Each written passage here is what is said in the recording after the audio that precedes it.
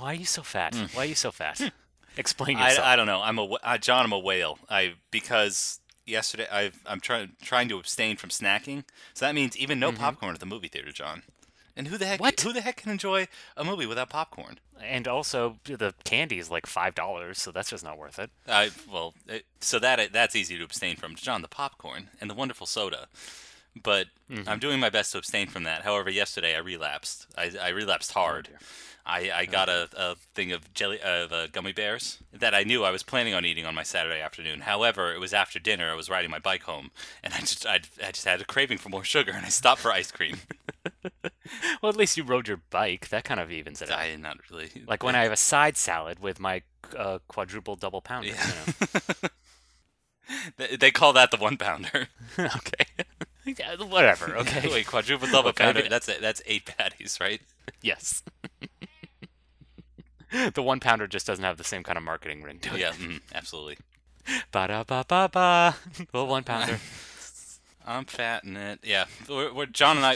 John. You and I are getting older. And we're desperately trying to lose weight, and we're losing that battle. Yes, absolutely. I mean, we keep telling ourselves like it's not going to get any easier from here, so now's the time to lose weight, and then it doesn't happen. Nope. So I'm just gonna resign our fate. I'm getting married this year, so I have an excuse. I gotta look good in my suit, my three When you piece. say an excuse, you mean an incentive to lose weight. Okay, Yeah. all right. It's okay, fine. If you want to use your $10 words, you're incentivizing me. Okay. Well, John, and do you feel like you're reaching that incentive? Do you feel like it's really like pulling you to lose that weight? No, no, not at all. Are you kidding? We keep telling ourselves like this is the month we're going to start saving more money. This is the month we're going to start losing weight for this wedding, and it never happens. So, So uh, just don't. What if we can the impart one lesson is, thing? Yeah, to our listeners, don't bother. Just forget it. yeah, Just let don't it all bother. go. Just give up. Yep. Just give up. Just rest on your laurels and abandon all your morals. Okay? Speaking of laurels and morals, John, we're exploring westerns this month. Are we ever? Yes, as we drop into our incomprehensible and phony Western accents.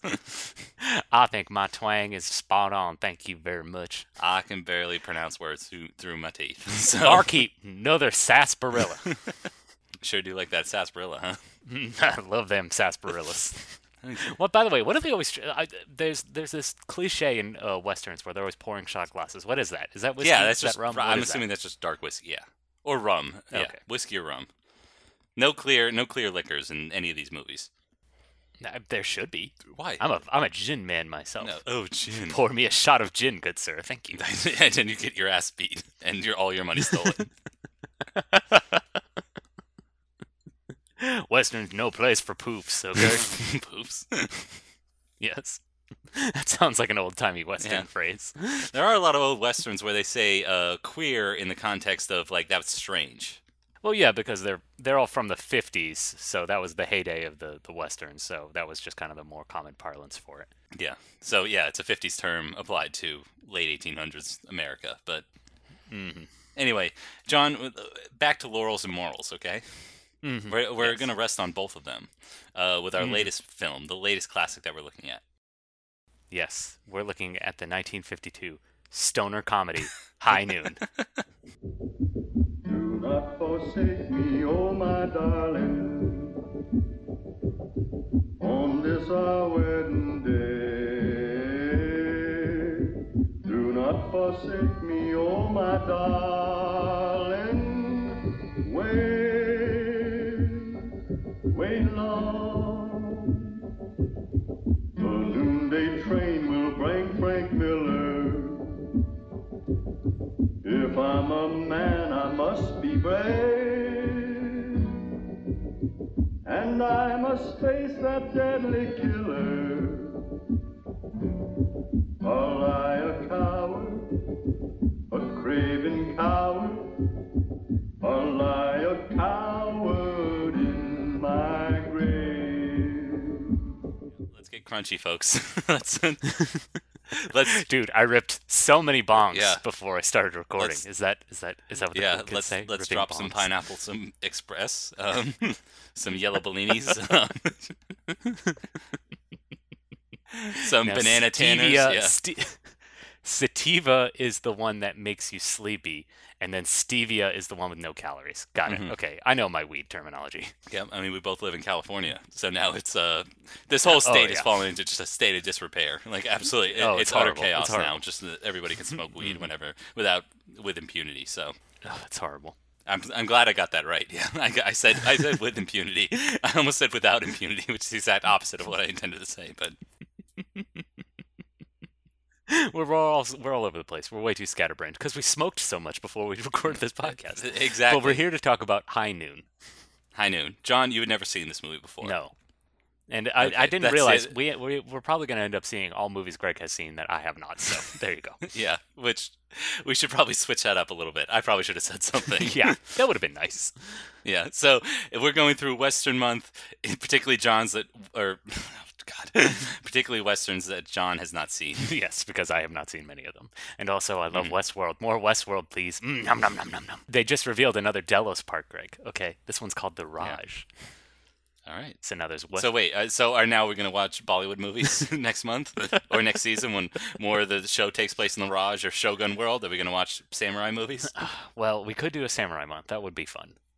But again, you've seen every Akira Kurosawa film, so that would be totally I know, but there's a lot more. worth seeing. I don't think so, good sir. There's some in the Criterion Collection. Again, we're off topic. Let's get back to High Noon. It looks like we want to talk about anything but High Noon. You're probably. But John, we have a lot to talk about here. Okay, fine. In a very sparse. This is a Western thriller. It's about one man who's forced to kind of fight off this posse all by himself. He tries to recruit folks to help him, and they just won't. No. Everyone's like, and it just happens to be the day that he gets married. And even his well- wife is like, why can't you just run out of town?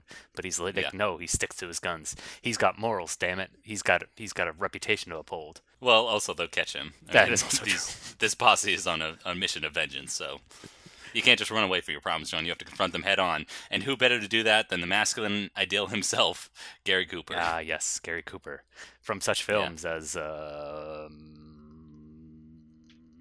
help me out here, Greg. The Man Who Knew Too Much. Okay.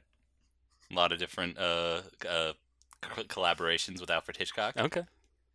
Again, he was a huge star. This is really kind of his famous performance, and I think everybody's familiar with that one still from the movie Mhm. with his vest and his hat, his black hat and his black vest over a white shirt. You know, it's pretty iconic, I'd assume. Well, yeah, and then there's also that famous scene just before the climax where the camera kind of pulls out. It's a crane shot, and you see how kind of desperately alone he is. No one's come to his Oh, aid. yeah. No one's come to his side. So.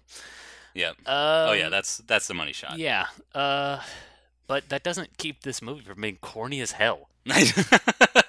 Well, John, it was 1952. What do you expect? I guess, but it's like, I mean, last week we saw the Treasure of the Sierra Madre, and like that's a nice little morality play as well. But this one, it just like, this one I couldn't get into because there's just no edge to it. It's just too clean. It's too polished, and maybe that's kind of the Yeah. point. Is the fact that this is a Wild West town that's kind of been developed over time. And so, this lawman, Gary Cooper, the character's name is Marshall Will Kane, and he's like, he's cleaned up the town. The town is spick and span. There's no more outlaws. Like, everyone's living in nice houses with wallpaper, for crying out loud. And I don't know, it just felt really artificial. And given the subtext of the film, maybe that's kind of the point. But it's like, I don't know, when I kind of go into Westerns, I'm expecting a little more edge, like this hardness, this kind of like ruggedness. And this movie's just too clean. It's too soft. You're right about that. That was my first impression too. This is my third or fourth time seeing it, Mhm.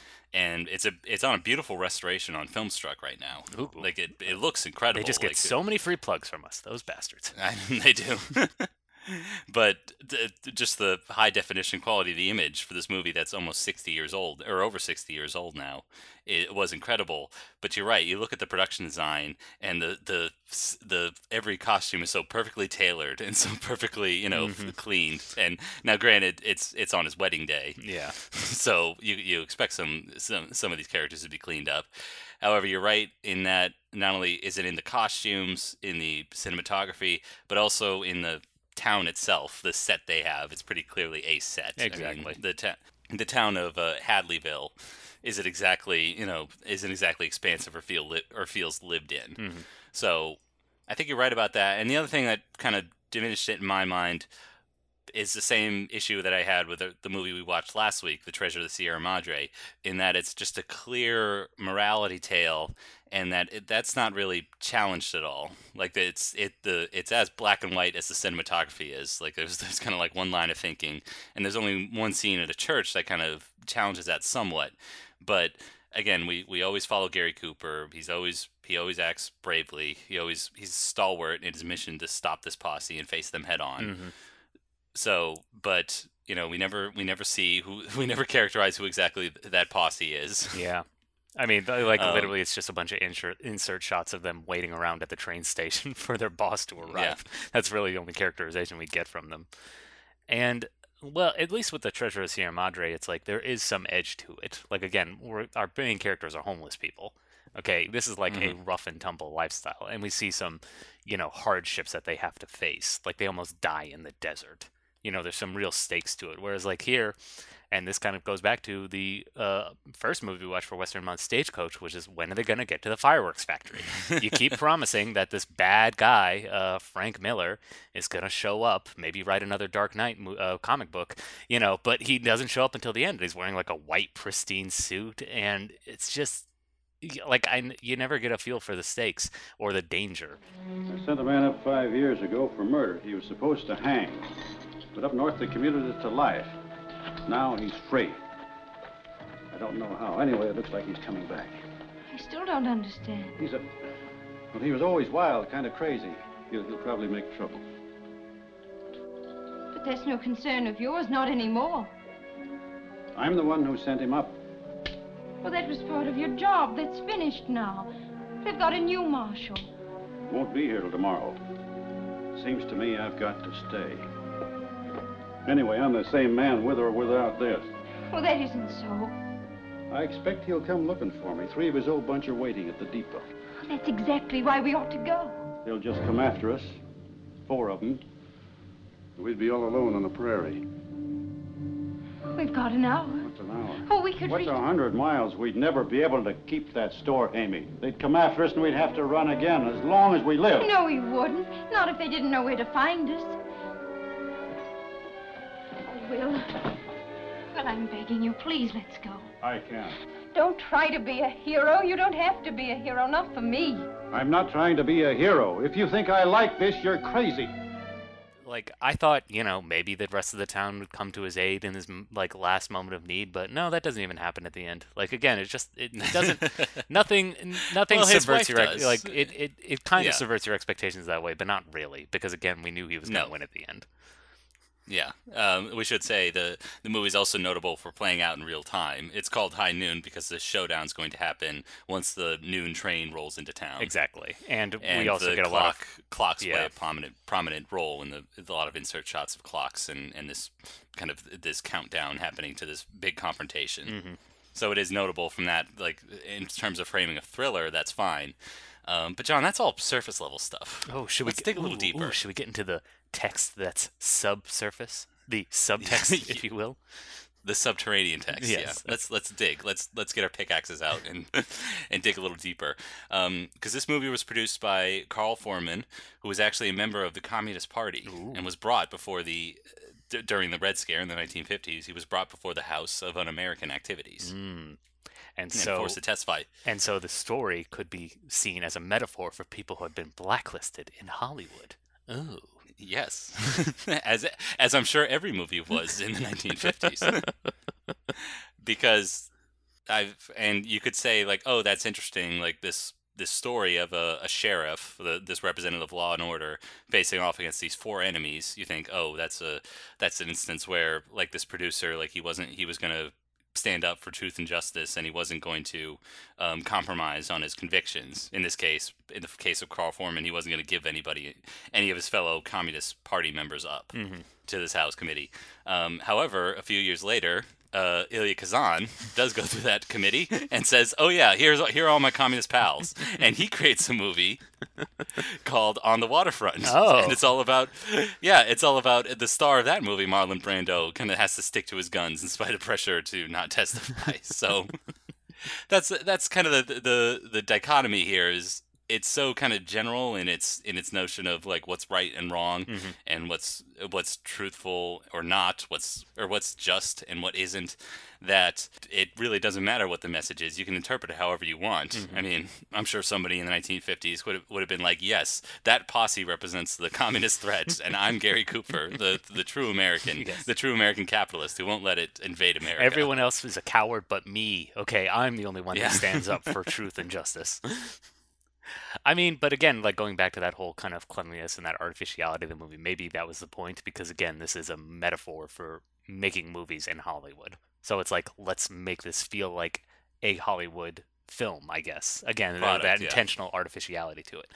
Knowing that, Mhm. does that make it any better? No, not really. But I mean, again, maybe there was intention behind it. So you got to give it credit for that. Yeah, well, what I will give credit for, let's get back to what kind of we like about the movie, even though clearly you and I are both pretty mild on Yeah. it. And that is the direction of Frank Zinnemann. Again, I think he does build like kind of a compelling thriller element to this ticking clock, to, you know, these confrontations that Gary Cooper has when he tries to recruit and more folks to defend him against this posse. Mhm. And I think that definitely comes to the fore in the supporting performances. Notably, Katie Giraldo as Helen Ramirez, one of the proprietors of this hotel or something like that. You mean Elvira? Because that's what I saw Yeah. every time she was on screen. I was like, is Come that on, Elvira? What's going on? This is a prominent Latinx character we have in the 1950s.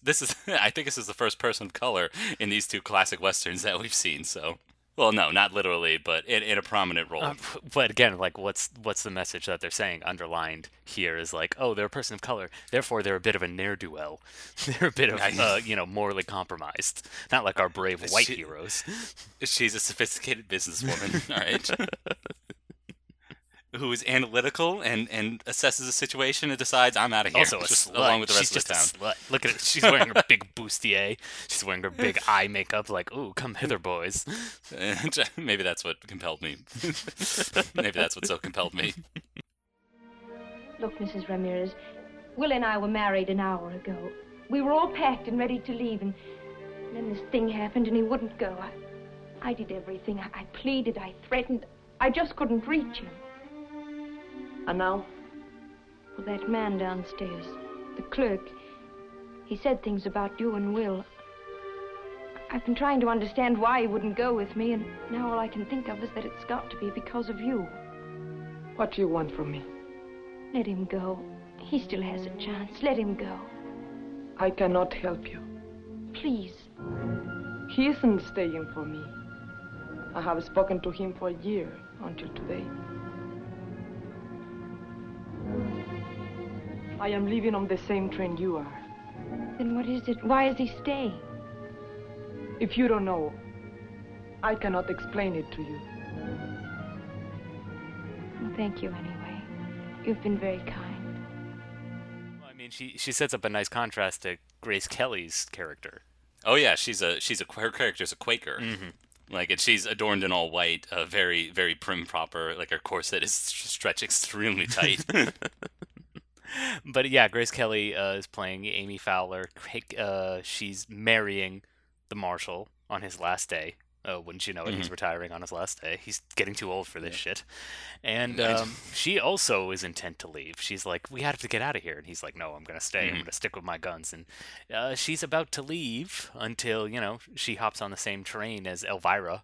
And she gets off at the last minute. So good for her, I guess. It's love. It's the power of love. But it's so, predictable. I know. You're right about that. Again, there's no big twists here. I mean, clearly, other than late in the movie, that money shot, that beautifully executed crane shot, where it's literally pulls out from Gary Cooper on this desolate street. Mm-hmm. I mean, probably if there's one thing that helps it reach that classic status, it is having such an iconic moment such as that. Yeah. And also, you're talking about the side characters, going back to kind of like the little subtle B-plots that are going on in the background. Obviously, the big high noon showdown is taking up most of the proceedings, but then he also has a deputy played by Lloyd Bridges. Looks like he picked the wrong week to stop sniffing glue, because that's all I thought about every time he was on screen. Yeah, he hasn't aged a day, has he? I think he's aged. He just has very defined features that obviously don't disappear with age. Oh yeah. Yeah. He's always got that Again, baby face. Yeah, the Bridges family has some fine genetics that keeps them acting for 40 to 50 years. But so there's this deputy, and he's kind of secured in not helping the marshal because he feels like he's been passed over for a promotion or something. Yeah, something in that regard. Or again, he's not fully committed to taking on the Miller posse. We should explain that the main bad guy's name is Frank Miller, and obviously he doesn't want to face off against him in the same way that Cooper's character does. Well, nobody does. There's even a point where he goes to a church to implore people to help, and they're like, "Oh, well, the Bible says," and I know it's Sunday. You should be in church. That's the kind of the weird thing is like, the marshal is obviously the moral epitome in this town, like the moral high ground, and he's always kind of like chastising little kids for not being in church, but he himself is not a church-going man, so it's like, that's like the hardest edge we probably get is the fact that he might potentially be a hypocrite, but like it doesn't go anywhere. No, yeah. I mean, that scene is the only one I found compelling because they actually entered into some debate. Like, is it just, like, obviously, 10 Commandments tell us not to kill anybody, but is it just to kill these outlaws, exactly. these Miller brothers? It becomes 12 Angry Men for a second, so it actually becomes compelling. Too briefly. Yeah, too briefly, I think. But, again, at least briefly. I'll get to not to spoil my spotlight, but I'll get to a Western movie that does this a little bit better. Oh dear. You tease. You dog. You scoundrel. Exactly. John, we're 19 minutes in. We got to keep people compelled. Maybe some of you already know it, but if you don't, it looks like Frank Miller's coming back on the noon train. And I need all the special deputies I can get.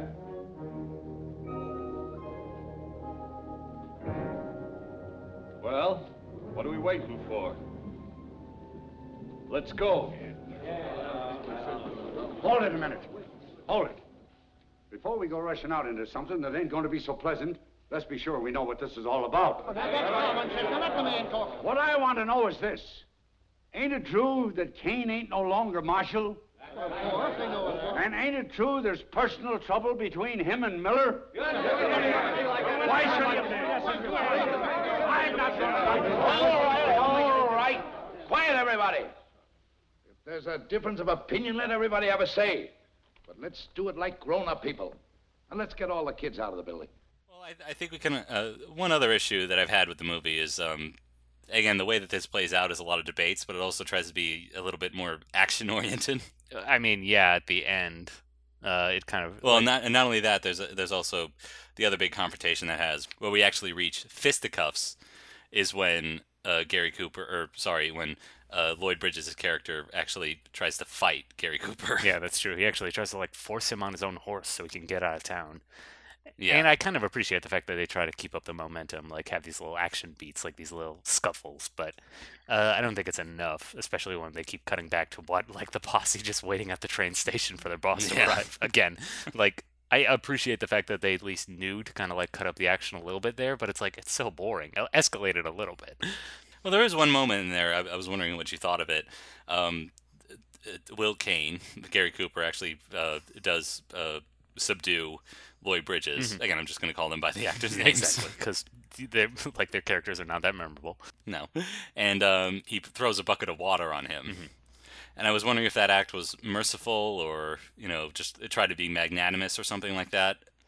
But it does, I think it's trying to maintain your sympathy for Gary Cooper's character.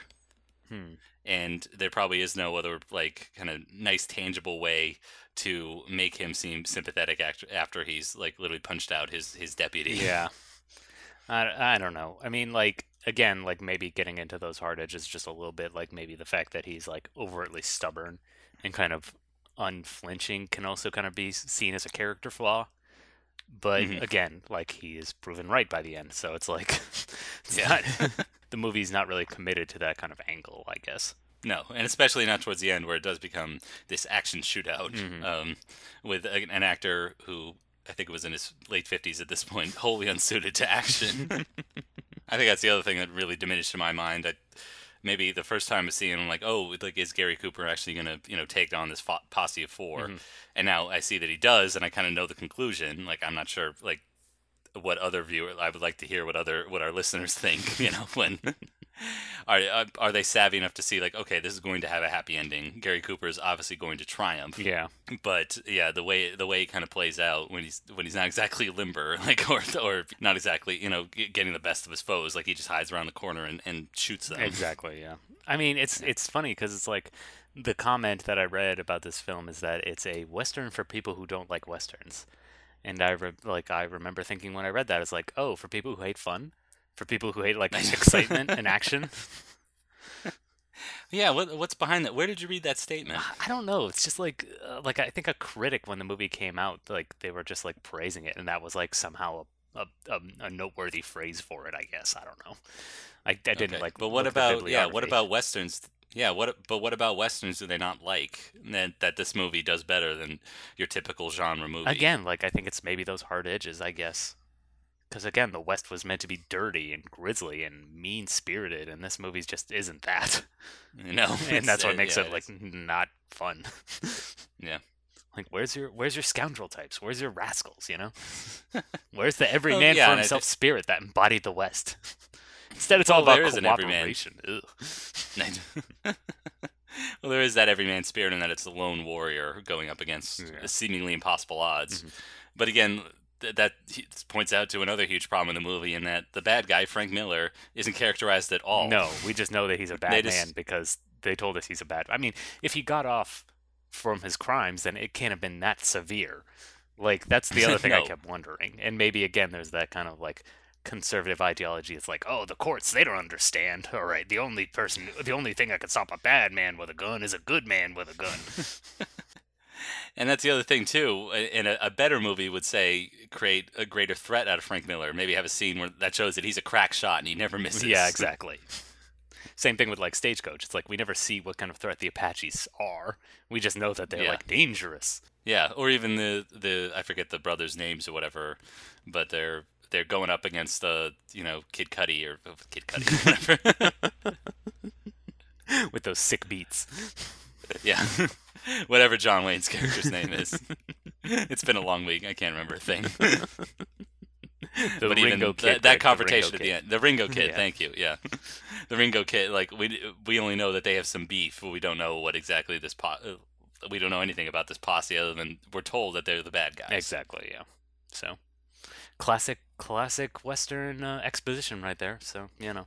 I feel like again that's why that phrase stuck out to me. Is like this is pretty much a traditional Western in many ways. I mean, besides if you suck out all the fun, then yes, I guess it's not. Well, John, what are those traditional Western tropes that you're seeing? Well, again, like you said, the lone warrior standing up for the law against these rapscallions, these ne'er-do-wells. Yeah. And then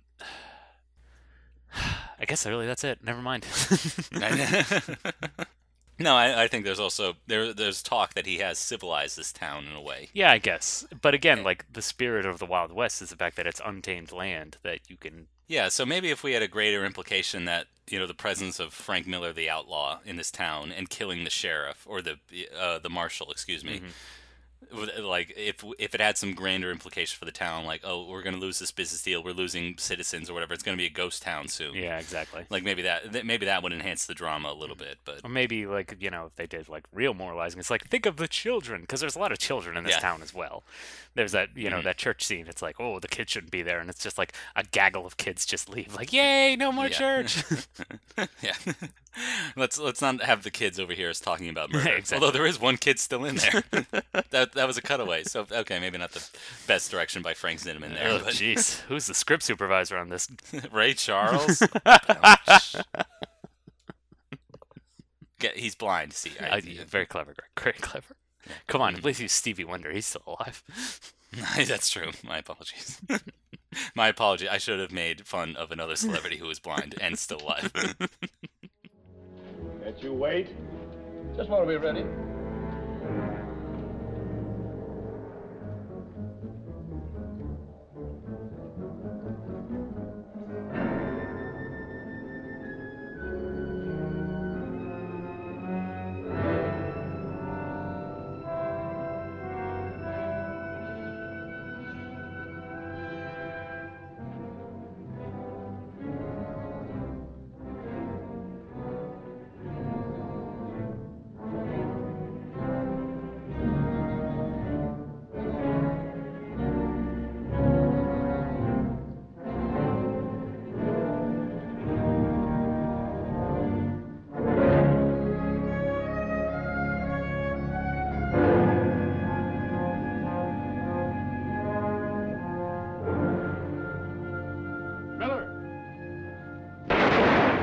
Yeah.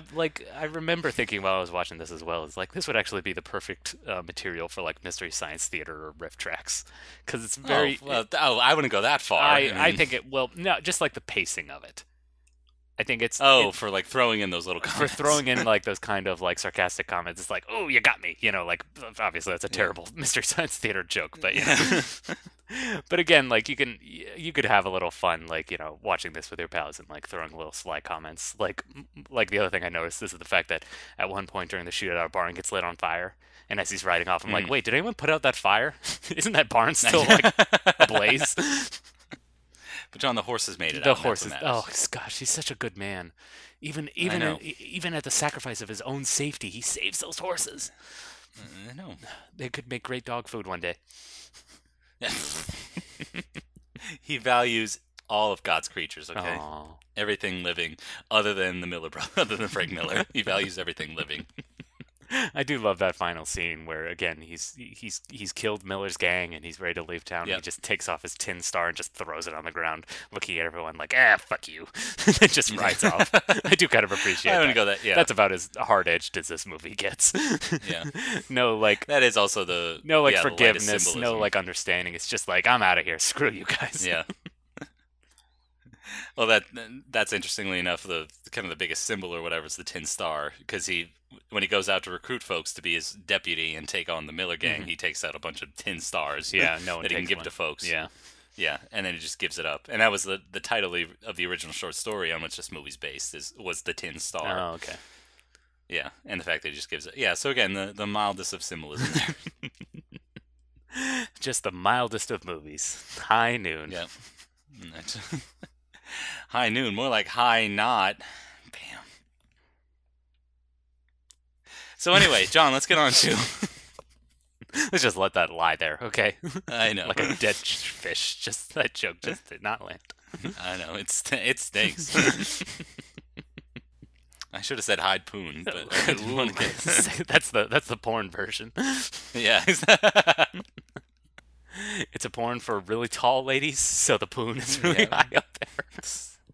Let's get off this topic. Okay. This is a family show after all. Is it? Is it? No, it isn't. Is it? No.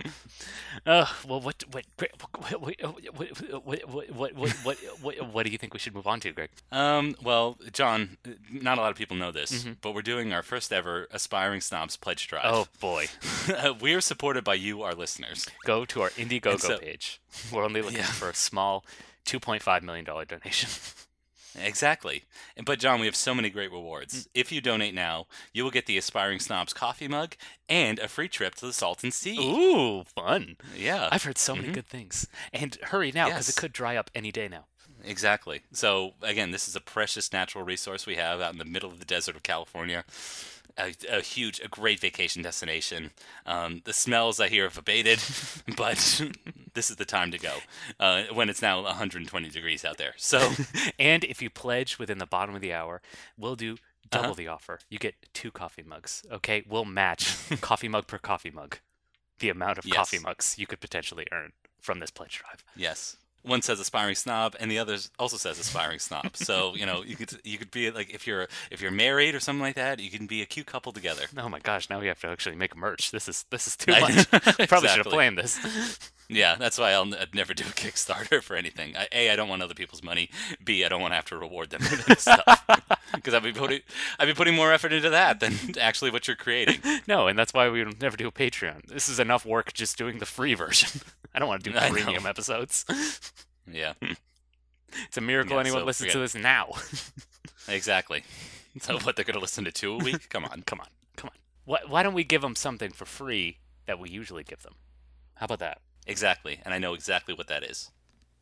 Spotlight. Spotlight. It's time, Robbie. It's time. Oh, genius. Yes. This is why you're a marketing guru, okay? Yes. This is why your clout score is off the charts. Yeah, for now. Oh, clout. Until clout, and then I have to see how uninfluential I am by normal means. Well, but John, I have the perfect spotlight for you. Do tell. Yes, you and I were pretty mild on High Noon. Mm-hmm. So I thought, let me recommend another Western from a few years later that actually is way more complex and as well done, Ooh.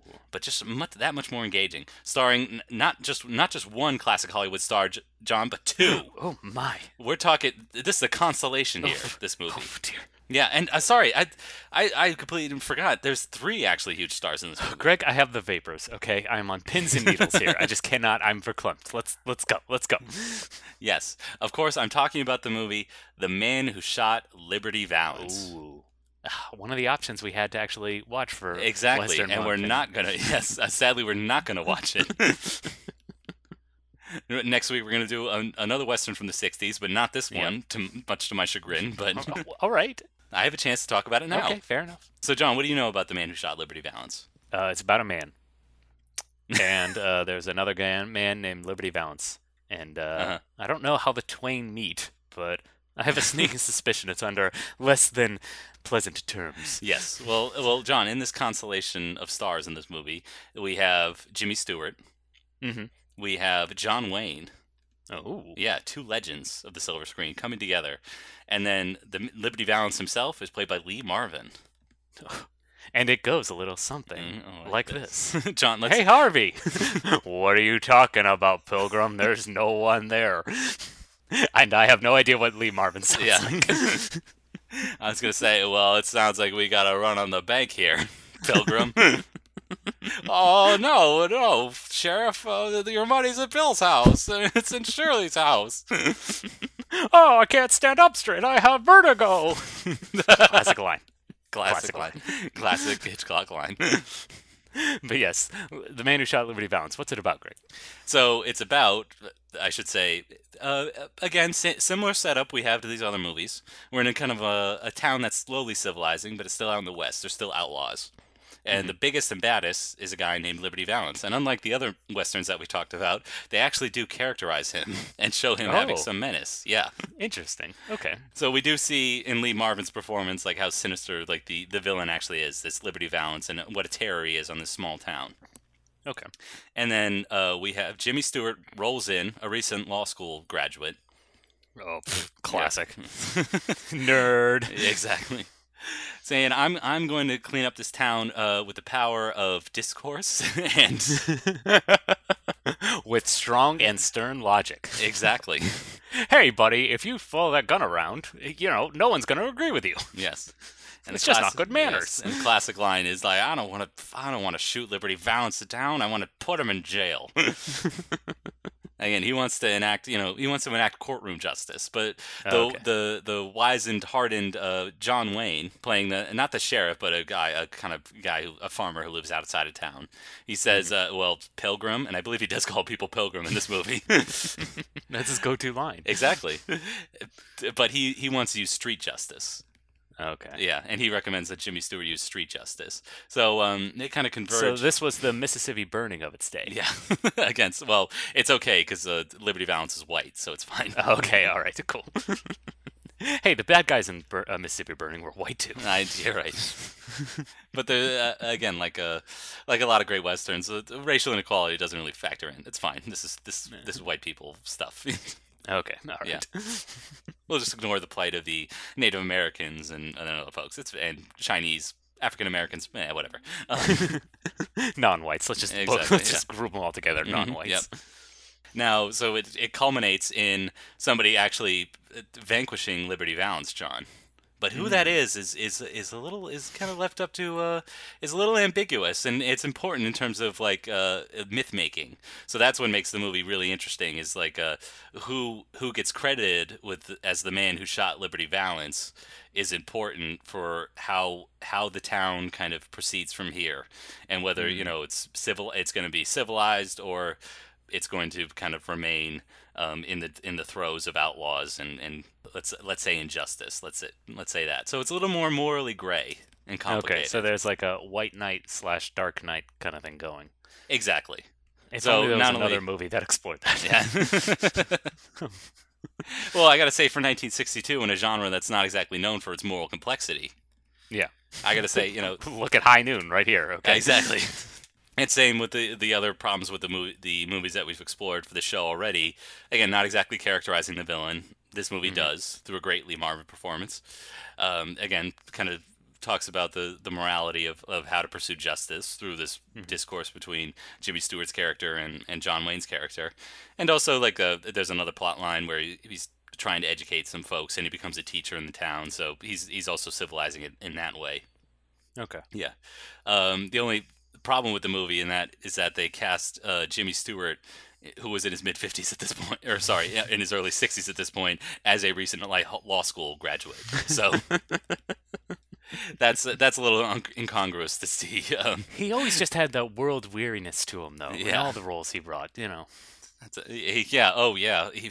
The Mr. Smith Goes to Washington, definitely weary and cynical in that movie.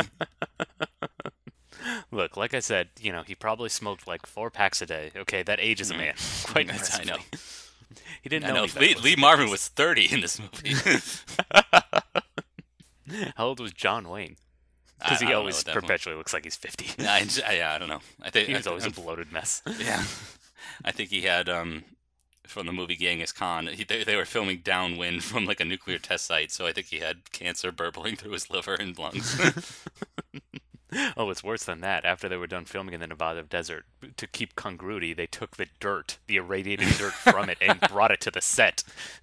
So even when they were out of Nevada, they were still getting background radiation. No, It was real jeez. bad. Yeah. But anyway, don't go see Genghis Khan. See this movie instead. The Man Who Shot Okay. Liberty Balance. It's outstanding. It's one of my favorites.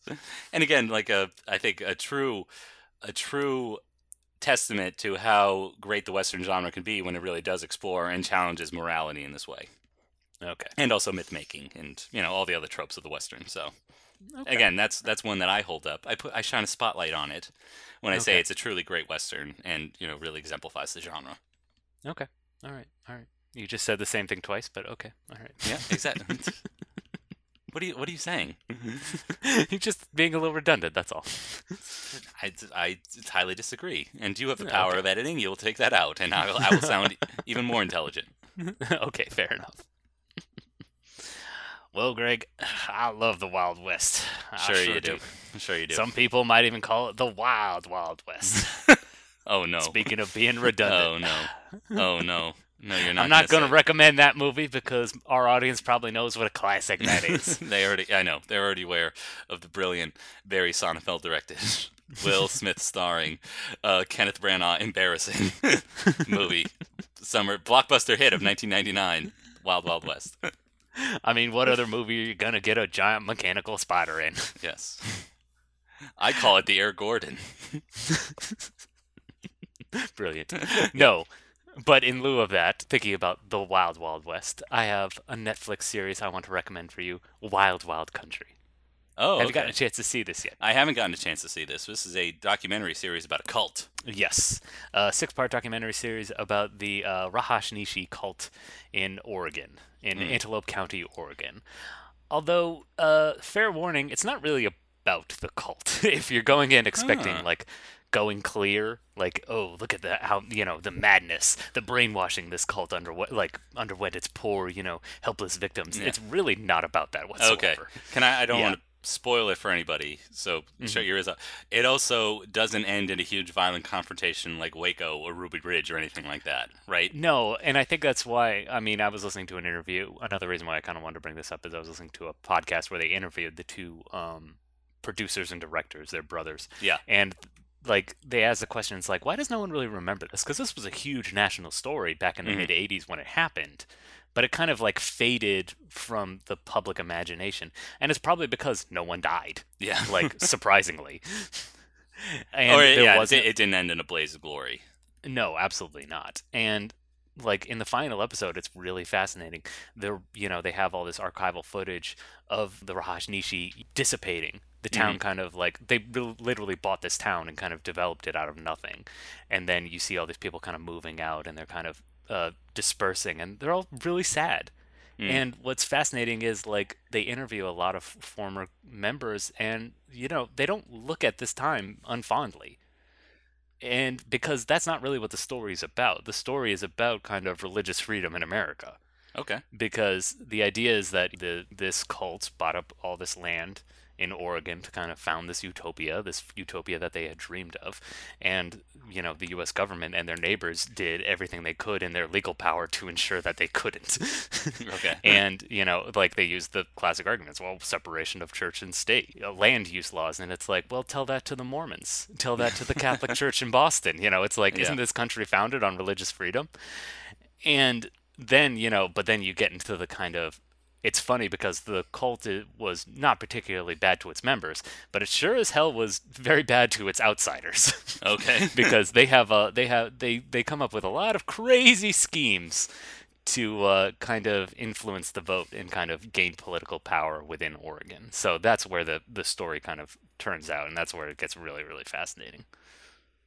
Interesting. So, Yeah. I guess I didn't see it in that way because, we mentioned Mormon influence in Utah, or let's say, Irish Catholic influence in Boston. That's because, even though the country was founded on a separation of church and state, it's clear that politicians and, all their will and might can't separate their religious feelings from laws. No. And I'm sure folks in southeastern Oregon were really intimidated by this strange, I'm going to say Eastern religion, because that seems to be its influence. That is definitely a part of it, is the fact that it's a small little Christian community, and then you have these thousands of Indian inspired. It was very inspired by like a lot of '60s movements, a lot of Eastern religion, and again the founder was Indian, and also part of the reason why he moved to America is because India kind of forced him out, and so the whole idea is that he could never build his utopia in India, with all the legal implications and all the kind of pushback. So he thought, oh, well, let's go to America, land of the free, home of the brave, where you can be whatever you want.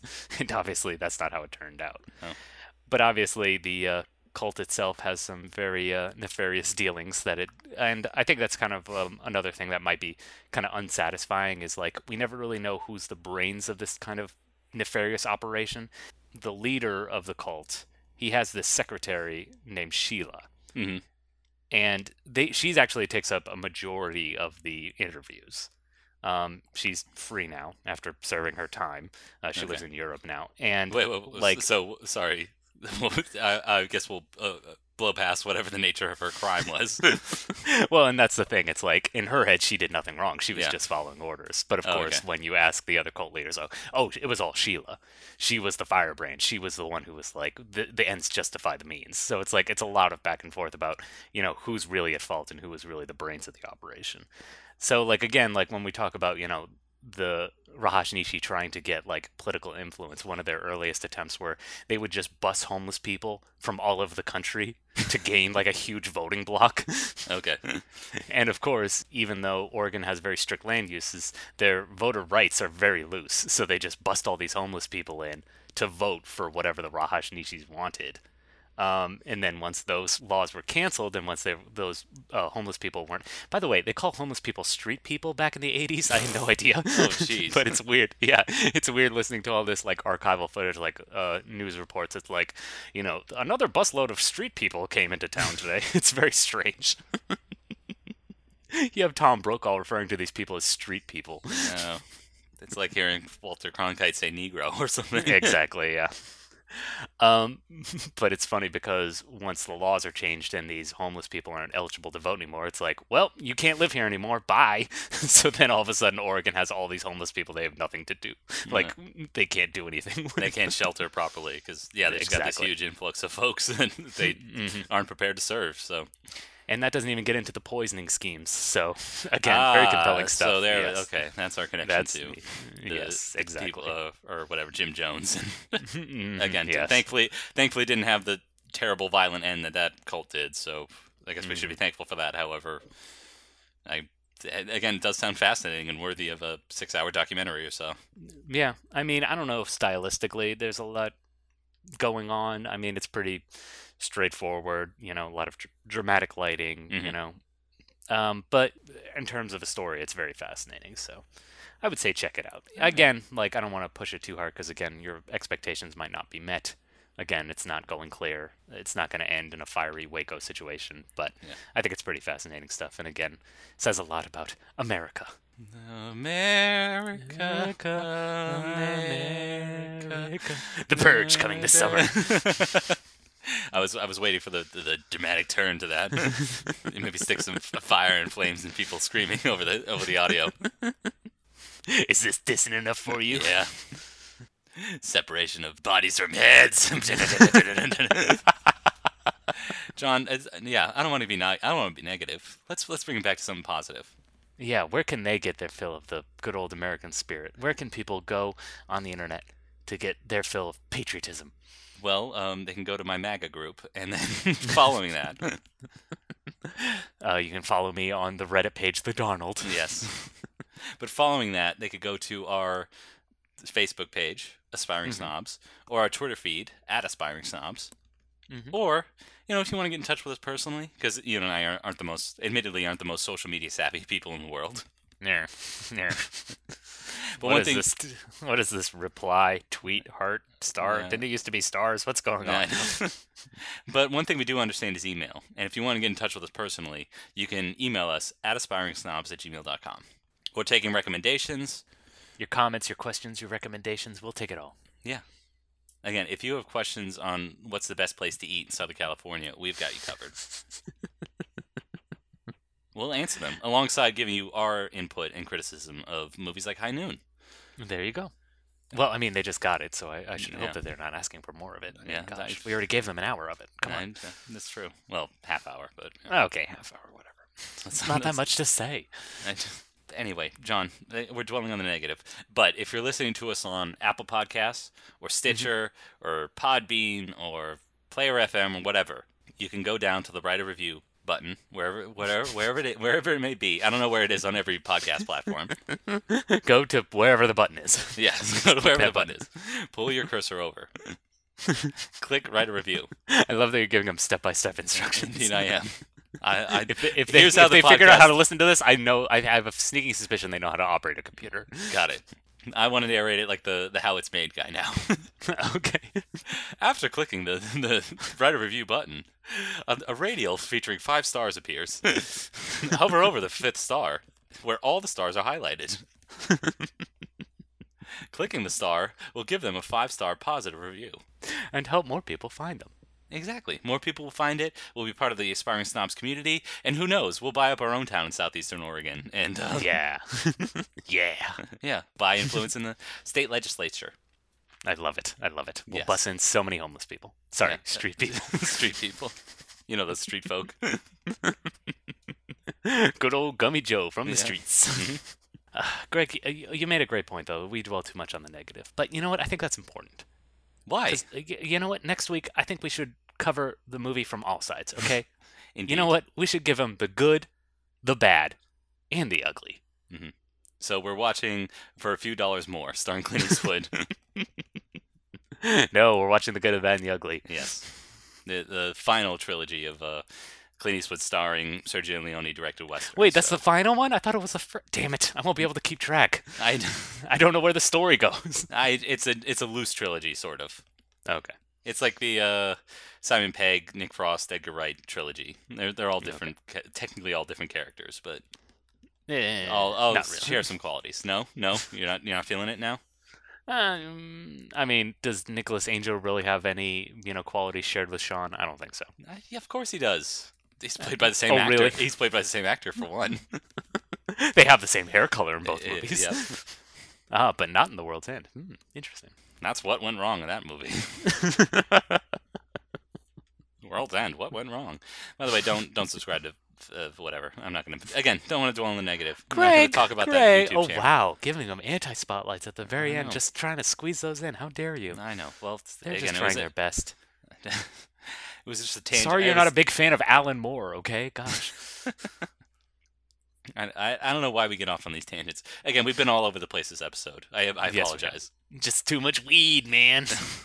That's not true. You and I have too much energy for that amount of weed. Well, no, it's the stevia that makes you more energetic, right? I don't know. Again, two different kinds. You and I don't know shit about this. Okay, fine, shut up. Make me look like a square, okay? To be I don't have to try hard. You are a square. Shut up. You're like a cube. I'm so cool, okay? No, smoke some drugs reefer after this. Drugs are not cool. The only drug that's cool is caffeine and sweet soda and tea and coffee. And sugar. Lots and lots of sugar. Yes, those are the only drugs for me, thank you. And alcohol. No. You just don't want to admit to that one. Yeah. I had a rough night last night, so Oh, dear. never again for about 100 hours, and then Okay. Give your body time to flush that all out. exactly. Yep. Then we're back on the horse, and then we fall off the horse, and then So until next time, let those toxins fall out of your body. and please do keep aspiring, y'all. Did you say I'm not y'all? trying to. I'm not doing that again. Okay. Don't say y'all. Y'all. I said y'all.